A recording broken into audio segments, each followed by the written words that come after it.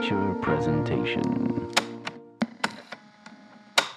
Welcome back to another Untitled streaming review. I am one of your hosts, Matt Rohrbeck, alongside he's allergic to tomatoes, but he is tomato meter approved, Eric Marchin. Matt, it's karate time. It's karate time, baby. It's been, man, it feels like yesterday that it was late last year. I guess this is technically the second season of Cobra Kai we're getting in 1 year, because last year it premiered on New Year's Day. Right? Yes. Or no, this year, season 3 premiered on New Year's Day, and then we're getting season 4 premiering on New Year's Eve. Yes, today we are reviewing spoiler-free Cobra Kai 4, which I love. It's just called Cobra Kai 4. The logo treatment, incredible.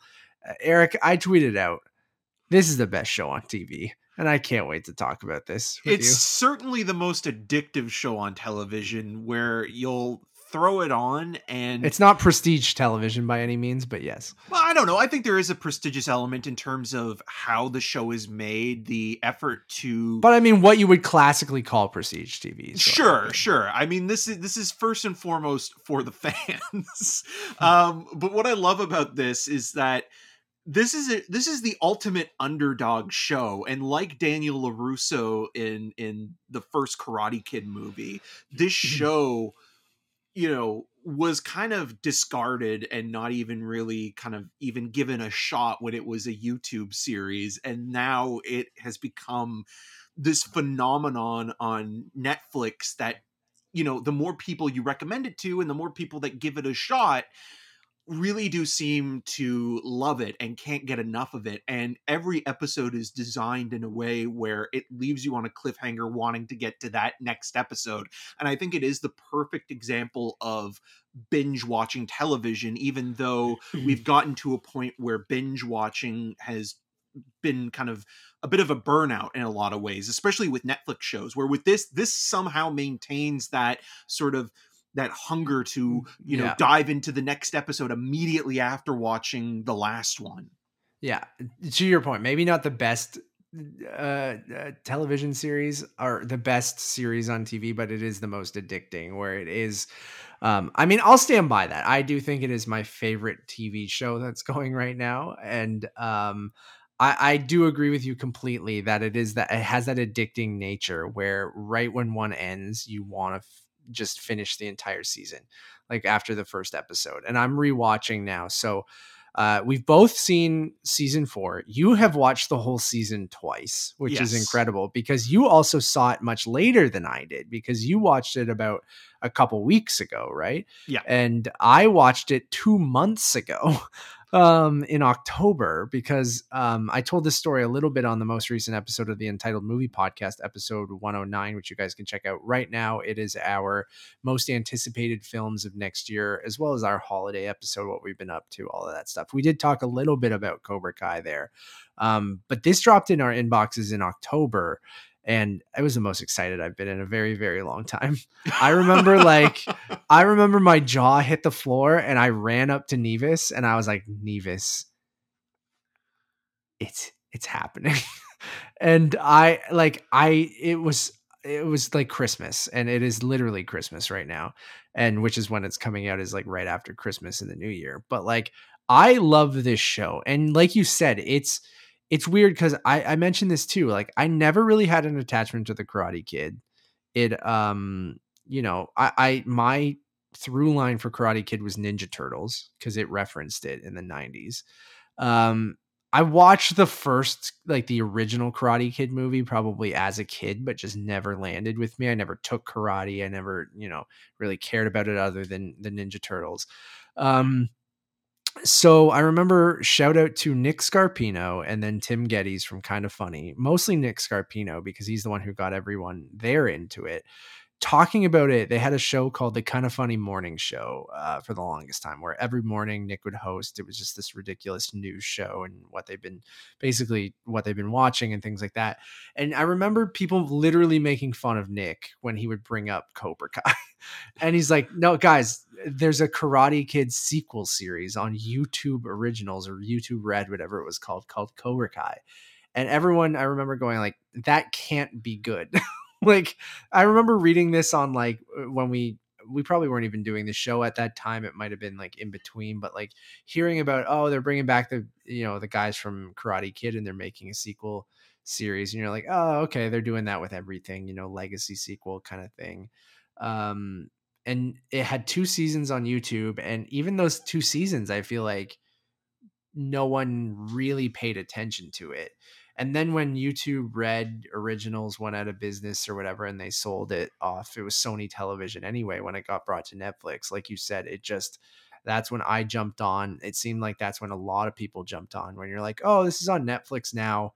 I don't have to have some weird YouTube subscription. I'll give this a shot, because I've been hearing like the people who like it really, really like it. And holy shit, like I watched all 4 Karate Kid movies of the Miyagi-verse canon, and then those first 2 seasons leading up to that season 3 that we reviewed, which you guys can go back and listen to if you want. I think we did a spoiler cast and a spoiler-free review there too.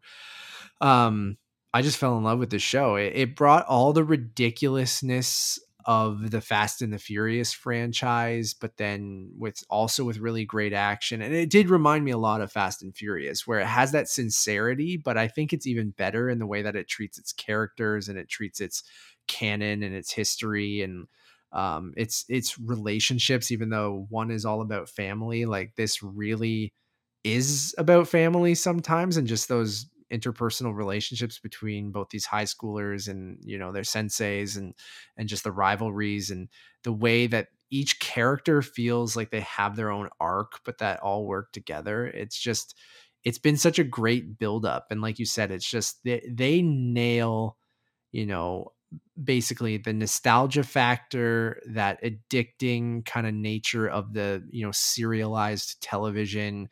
Like the end of an episode has to get you to come back to watch the next one, and you don't even have to wait the week in between them.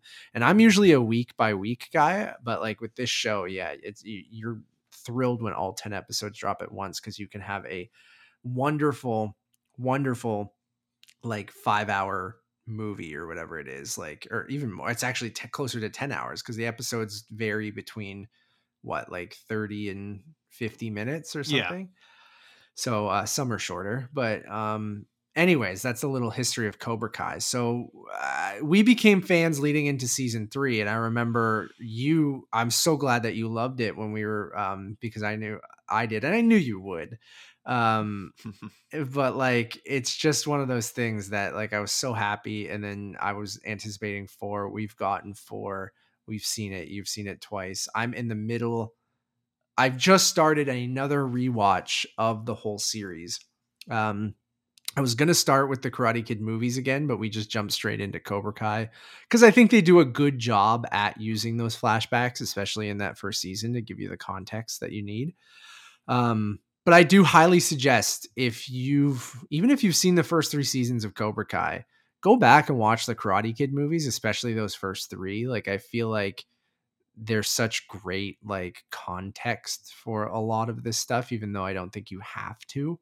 But that being said, let's get into season 4. So, completely spoiler free. There's a lot of stuff they literally told us we cannot talk about at all. So we will have to dance around some things, but I want to use this time as like a general impressions, kind of how we felt about the whole season. Did it live up to the hype? How does it compare to the other seasons? How excited are we for, we know that they've already shot season 5. They just finished. So, or do you might be Cobra Kai 5? Cobra Kai 5 they've finished. And which means we could be getting it even sooner than we thought, but like, man, just what a show. So Eric, I want to kick it off to you. Do you want to give us so we will be spoiling seasons 1 through 3 of Cobra Kai. We will not be spoiling anything from season 4, but I think and the original movies too. I think and the original movies, but everything leading up to this season is fair game. And obviously we will be saying some things about this season, but the biggest things, we literally have a thing that says, do not talk about this. Johnny Lawrence will come and roundhouse kick you if you say anything. William Zabka will zap you out of existence. So we will be talking everything that leads up to this season. So if you've randomly stumbled upon this and haven't watched Cobra Kai yet, drop everything you're doing, stop listening to these chumps here, and go watch Cobra Kai. Eric, do you want to set us up? Do you want to give us, you've seen it twice now. Yeah. I want to know, do you want to give us a setup of where we are at the beginning of the season, and then how do you feel about season 4 of Cobra Kai? Yeah. I mean, you've watched it twice, so obviously you enjoyed it. I have. I've thoroughly enjoyed it. To me, like, I like Succession to a certain degree. It's not a show that I may be as hooked on, but to me, Cobra Kai is my Succession.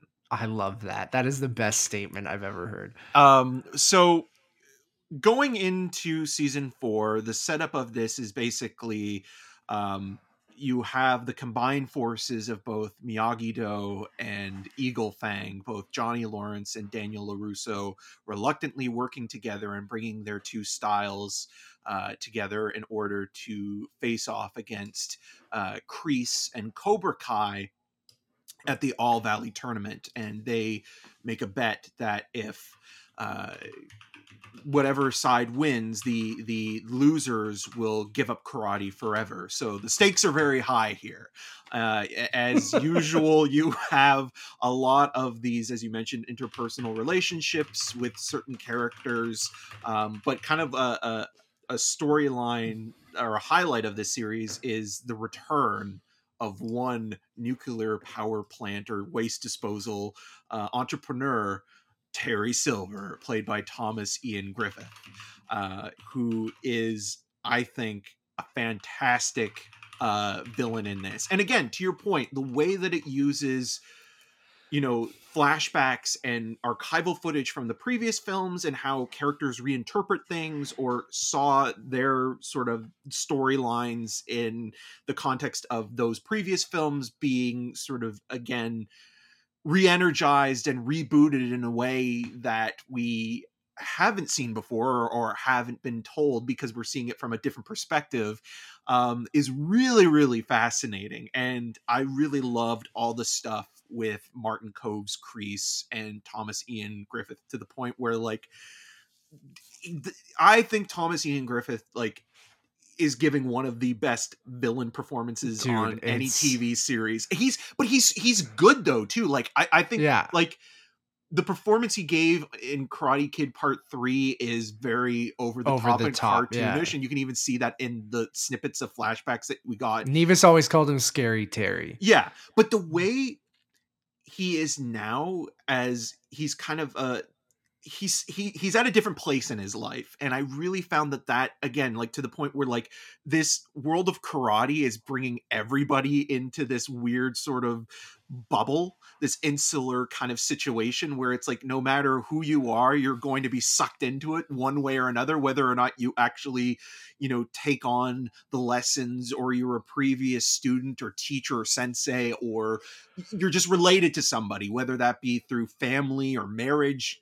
It seems like anybody that's living in the vicinity of the valley is somehow karate is life, and the world revolves around karate, and it plays that up, but it does it in a way that isn't always kind of, winking at the camera, but it does know how silly it all is. Yes, absolutely. And I also was thinking a lot about this as well after watching The Matrix Resurrections, where, like, it kind of knows where its place in the world of kind of, sports movies is, underdog stories, but it also gets more mileage, I think, out of 4 films, which are essentially the same movie over and over again, in a way that The Matrix Resurrections is trying to find that balance of blockbuster entertainment kind of meeting a more cerebral meta quality. I think that this is a legacy series, a sequel to the original films,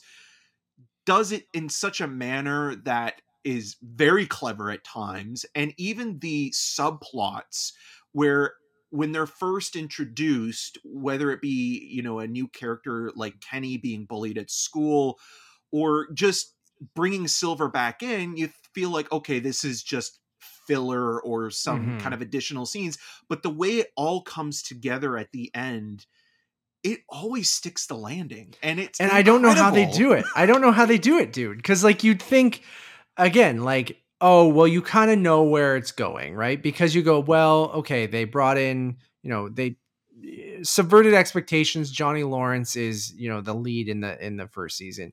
Okay, then we have to obviously bring in Kreese. Okay, then we have to involve Chosun at some point. Okay, now we're getting to Karate Kid 3 territory. Obviously, Terry Silver was the guy that Kreese had to call at the end. So it feels like an obligation that he has to be in this because that's just the natural thing. But somehow this show is magical. Like, I just don't understand. I'm with you where I don't understand how they bring these elements in and they just make it work. They make it make sense in this universe, right? This silly universe where karate is life. And they just absolutely nail it and go to places that you're not expecting at all, or even the way Terry Silver is portrayed throughout this entire series, this season. And not, again, there's very specific things we can't spoil, but like they slow play him, and just the way that they introduce him back into this universe as this guy who, has a vegan wife now. Well, he seems like, more reasonable and at peace with and just himself, right? Like the idea that this is a guy who was able to maybe self-improve to a certain degree, Sure. but as soon as Kreese, but you pulls could him tell back that he in- didn't want, but like they do such a good job at this guy who's like, yeah, he was out of it, but then Kreese comes and in that thing that was buried deep down inside of that maniac from number 3, which that movie is a cartoon. Like Terry Silver is a cartoon villain in number 3. It's awesome, but he is ridiculous. And even the way that they like discuss the events of those movies is that meta self-referential kind of thing. But like the way Terry Silver describes the events of Karate Kid 3 or how some other people reference things that happen is so fucking funny. And he gives this like subtle kind of like, okay, what is this guy's deal throughout the whole season? And you're like, he's not the same guy, but then of course he's not the same guy. It's 30 years later. But they do such a good job of like, again, when you talk about these things, Eric's like, we talked about it in Ghostbusters. We talked about it in, the Star Wars movies. I feel like a lot of these legacy sequels that use legacy characters as well, but then you have to fill in the gap, or the film just tells you, well, trust us. Like this show does such a better job than all of those. Like it does a better job than the 3 Star Wars sequels. It does a better job than Ghostbusters Afterlife, than any of those movies of bringing back characters that you haven't seen for 30 years, giving them a backstory, changing them, giving them depth, and then making it work in a universe that feels true to those first movies and how much people loved the All Valley tournament and how serious everyone took it, and then has those high school elements from that first movie, but then puts them into kids. Like you mentioned, this new character, Kenny, that they introduced, but then all of the kids at Miyagi-Do and Cobra Kai and Eagle Fang. And like having that, like, and then even the end of last season leading into this of having finally Daniel and Johnny having to put their differences aside and come together to face this bigger evil, which is John Kreese and now Terry Silver coming in, right? Like that is such an awesome moment, and how that plays out throughout the whole season is both like surprising, and there are some moments there where like this show, there's no other show on television that I have to trust my gut, is like I have a visceral reaction to it.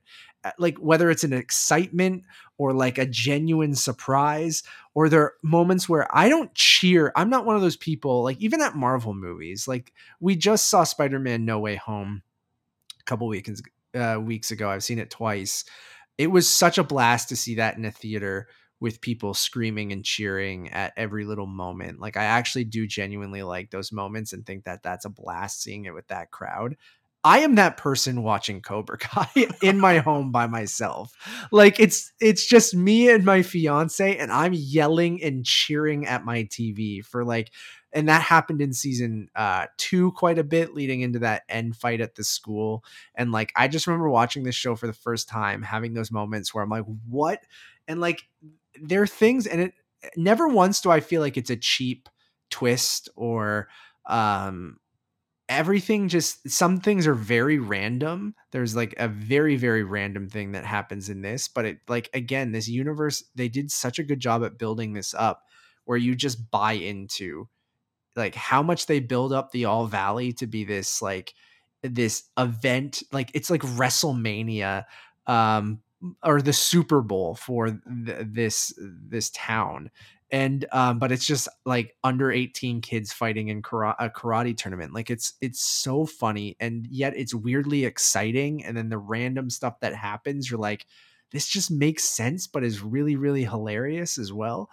And I think that's it. Like, it does such a good job at blending genres and playing with that cheesy high school, Fast and Furious, High School Musical, whatever you want to call it, like vibe, but then also being, like I said, very heartfelt and have great character moments, whether it's between Johnny and Miguel, and even how Miguel is interacting with Daniel this season, because you have, you know, Miyagi-Do and Eagle Fang kind of both training at Mr. Miyagi's house.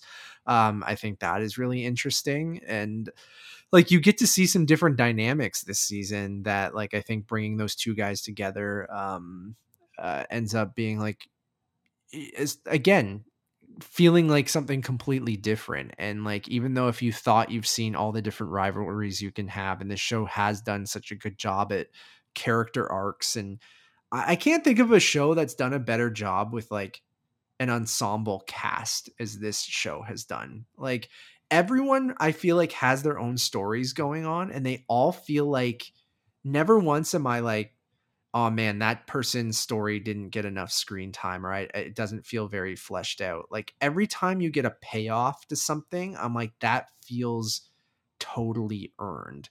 And this has payoffs to things that have been building for 4 seasons in certain times, where I'm like, holy shit, like, this is perfect. This is perfect how you're pitting these people against each other or whatever.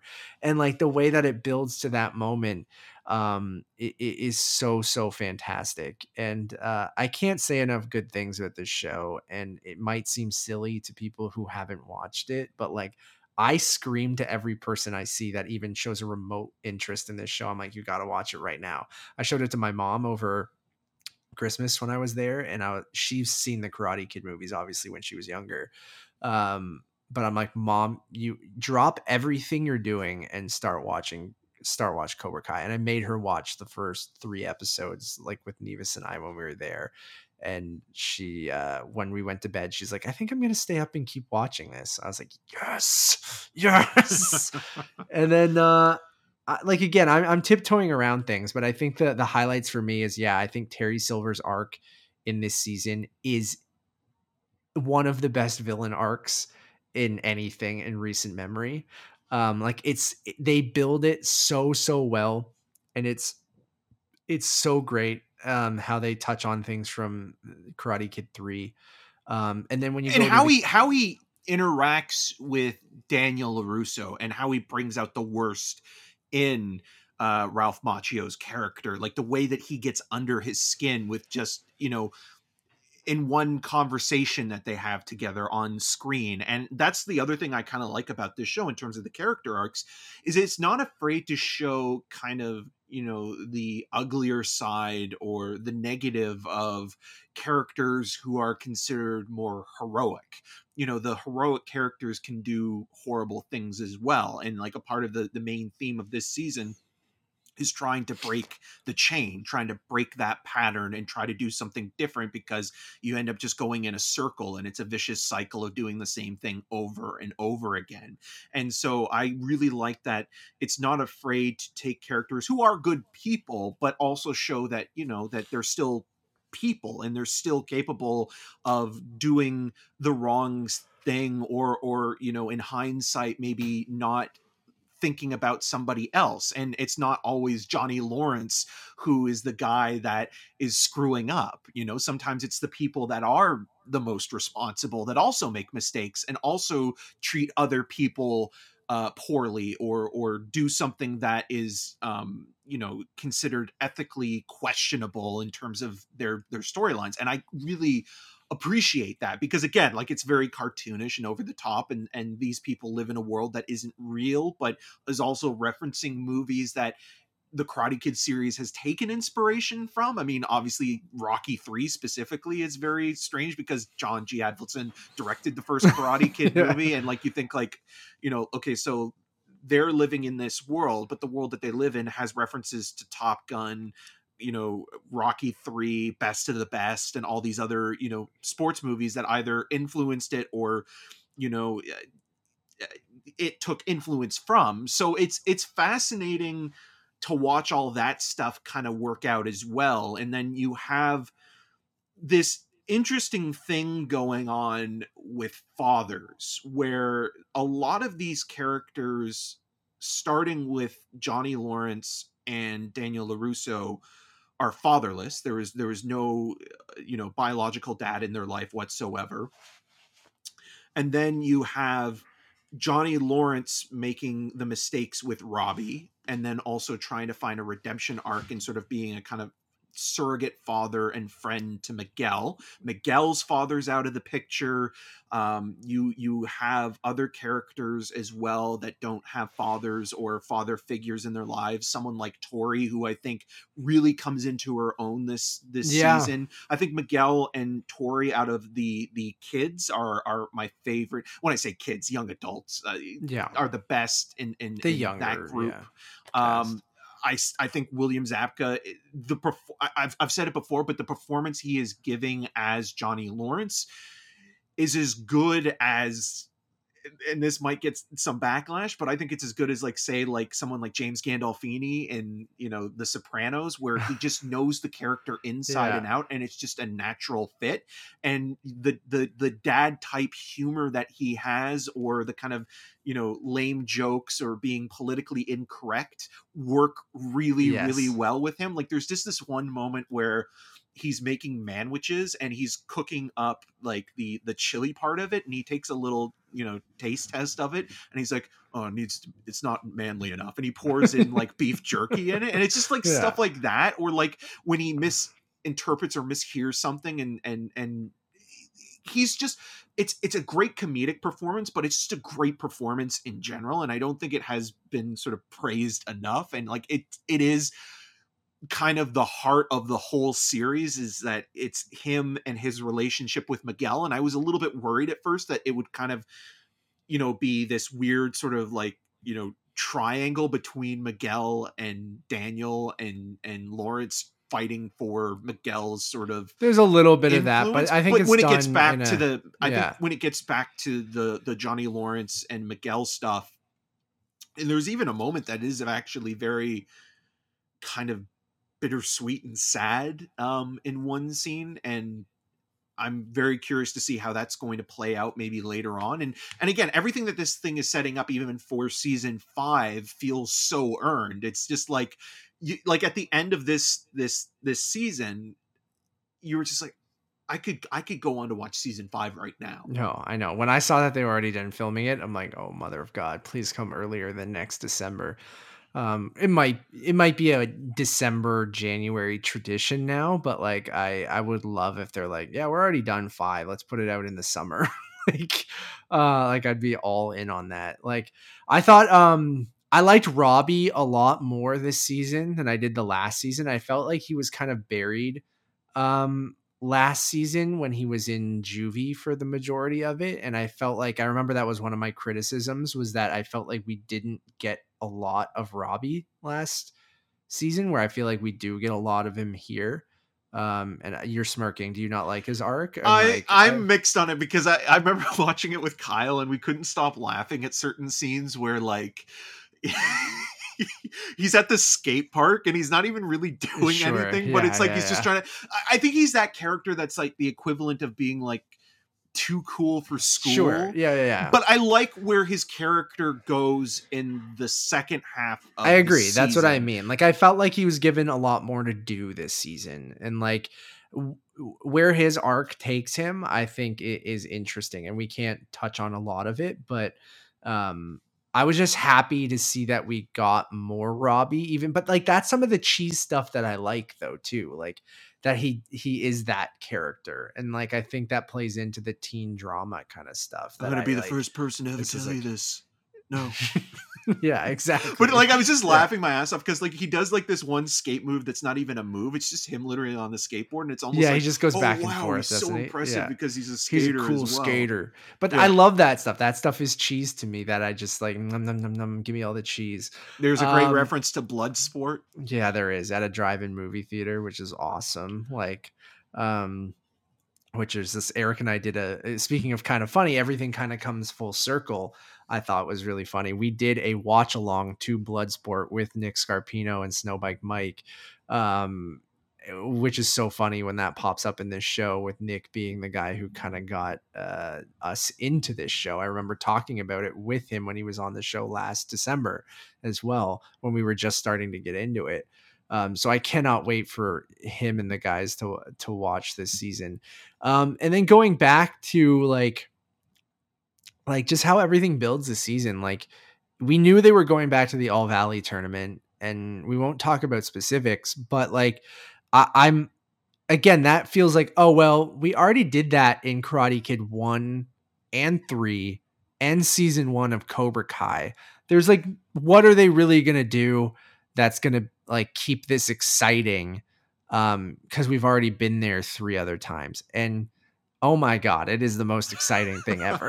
Like, it's karate time. Like, let's go.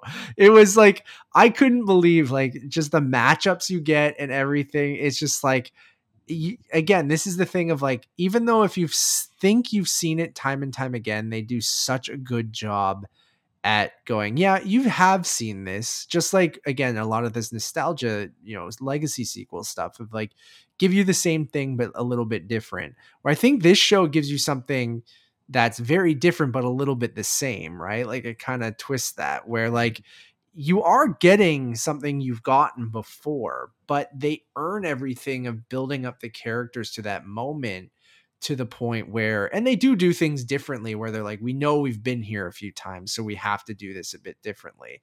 And I think they just absolutely crush it. And then to wrap things up, just like, yeah, to Eric's point, like, when it's done, I haven't had like I was cheering at the ending of all of this, where I was just like, I cannot wait to see where this goes, and this is incredible. And the show is so good at building those hype moments and like getting you to just want more of it. And I think that's the biggest compliment you can give this show, is that it is a drug. It is fast food. It is like anything that's addicting. That's what this show is. That it might not be, when I said it's not prestige television, it's not Game of Thrones or Breaking Bad or even Succession, or something like that, where, or like The Sopranos or The Wire. Yeah, like that's what I mean by right? prestige television, like something that is like, ooh, this is above what regular TV is, right? Like, I feel like Cobra Kai is that, but it is almost, I don't want to call it junk food, because I think it is better than junk food. Like, it is legitimately good and has great character moments, great pacing, great, like just story arcs, and just each contained season has a complete story, but then gives you enough like crumbs to kind of see where everything's going next. And like, I don't know, the way that it takes, like you said, 3 silly karate movies so far, and kind of builds on that, and where they're leading into what is now Cobra Kai 5. And they've already signed on, I think, for at least 2 more seasons, 5 and 6, right? Yeah. And I hope we get 45 seasons of Cobra Kai. Like, as long as the creators continue to, because it seems like they have as much of a passion for this. Yes, and that's why it works. The fans do, right? Because they are, I think, fans first and foremost. And so, as long as they're, bringing this amount of quality to both the writing and the production of the show, I think it can go on as long as it needs to. I mean, I don't know where it will end per se, but I think it is funny that it feels like after this season, they've brought they've brought in as much as they can, because there's even a joke made about like other characters coming out of the woodwork and like things like that, and thinking like, okay, where could you take this series, you know, now, or how can you expand upon it without maybe using everything that you've already sort of taken from or mined from the original, you know, film series. And I think that that's going to be really interesting moving forward, is that, you know, are we still going to be recycling a lot of this other stuff and recontextualizing it, or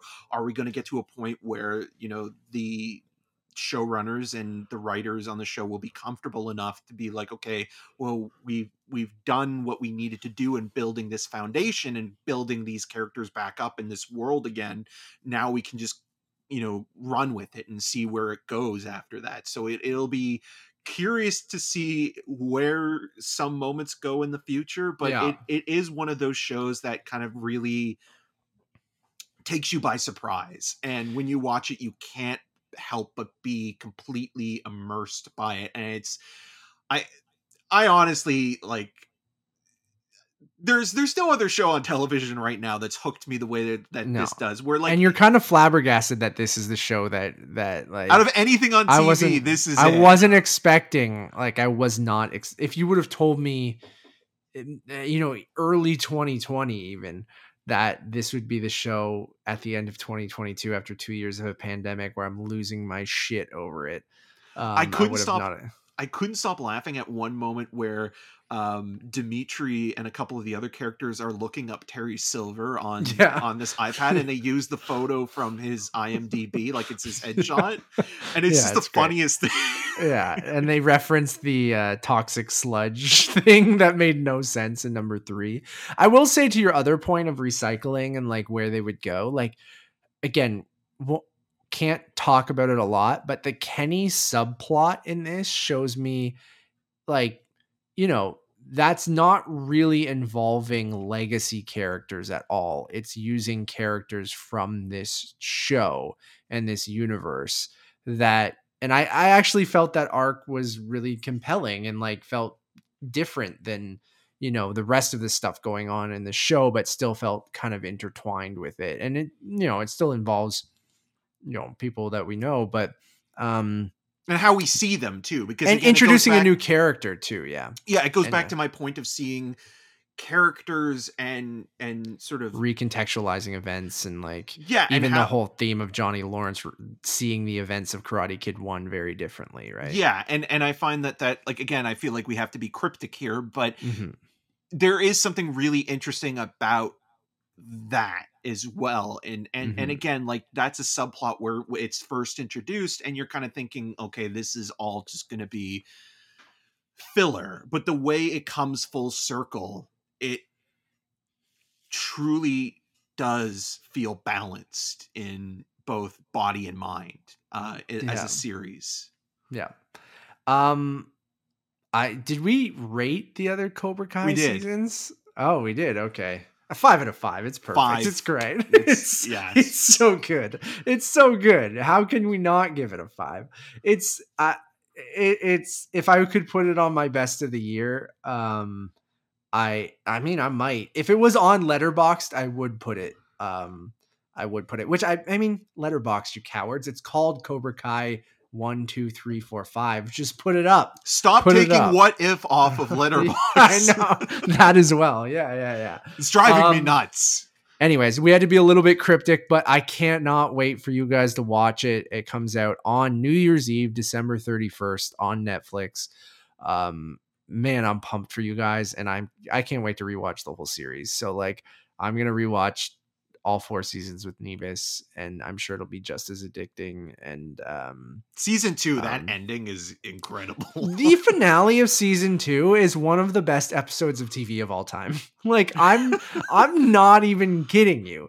Like, when that high school fight breaks out, and in that single take, like it's from fucking Old Boy, is like, it's just, it blew. I could not imagine, like, I don't even have the words to process like what I was watching at that time and what I felt. it's so much fun, dude. And I think we got to do a spoiler cast at some point after it's out for everyone, and maybe after I rewatch all 4 seasons or something. Cause what a magical thing. Maybe they make another movie eventually, but like, why though? This show's doing so well. Why would you want to make a movie? Yeah. But, I don't think you do. I think you just keep doing these Cobra Kai seasons, but like, I can't, maybe on that spoiler cast, I can't wait to, theorize like where season 5 goes and stuff like that. So, can't wait. 5 out of 5 for both of us. Please go watch Cobra Kai. And I'm sure if you're listening to this, you're already a big fan. So you will not be disappointed. I don't think. I liked it more than season 3. I think I can say that. Like, Yeah, same. I really did enjoy season 3, but there was something, I think we had a little bit of criticisms of like Robbie's arc and things like that in season 3. But I feel like this had the highs from season 1 and 2 throughout the entire thing. Not that season 3 was even remotely bad, because it was still fantastic. So if you guys like this, we have tons of other reviews you guys can check out right now. We have reviews for Spider-Man No Way Home, both spoiler and spoiler free. Our spoiler cast is nearly 3 hours. Our regular review is about 45 minutes, just like this. So you guys can check that out on the reviews channel. I'm trying to find our other reviews that we did lately. The Kingsman, Nightmare Alley, Red Rocket, Licorice Pizza. You guys can all check out on the reviews channel or on YouTube. We'll also have reviews up soon for Benedetta, Tragedy of Macbeth, Being the Ricardos, Lost Daughter, Matrix Resurrections, Tender Bar, Serrano, as well as Scream or Five Cream. That's a kind of funny thing too. I'm giving a little nod to the homies over there. If you listen to their Scream in review, because they're like, if Scream 4 was Scriforum, then Scream 5 would be Five Cream. And then like really funny. So Five Cream comes out early July. We will be reviewing that. January. As well as it's January, not July. Yeah. And then Morbius later in the month as well. So lots of stuff. Like I mentioned, the 109th episode of the Untitled Movie Podcast is available right now. You guys can get 2 hours and 45 minutes ish of Eric and I talking about the holidays. Kind of, we talk a little bit about, Cobra Kai, and Eric watched over the holidays with his family, what I watched with my family. Some reviews for No Time to Die and Mitchell's versus the Machines on Blu-ray. We also go into our films of our most anticipated films of 2021 and how they stacked up, as well as we give you our 22 most anticipated films of 2022. So it was a blast doing that episode. So go check that out right now as well. One-stop shop for everything. You can get all our YouTube videos, all our reviews, all that kind of stuff over on Letterboxd, which is Untitled_movies, or you can just search for Untitled Movie Podcast, Untitled Movie Reviews over on podcast services or on YouTube. You guys can rate us on Spotify now and Apple Podcasts. Please hit us up on YouTube, subscribe, even if you don't watch the video reviews. That really helps. And as always, my name is Matt Rohrbeck. You can find more of my work around the internet, but mostly at UntitledMoviePodcast.com. And you can follow me on all those social medias at Matt Rohrbeck. And I'm Eric Marchin. You can find more of my video reviews on RogersTV.com/CinemaScene and on the social medias at EM6211. Until next time. Meet.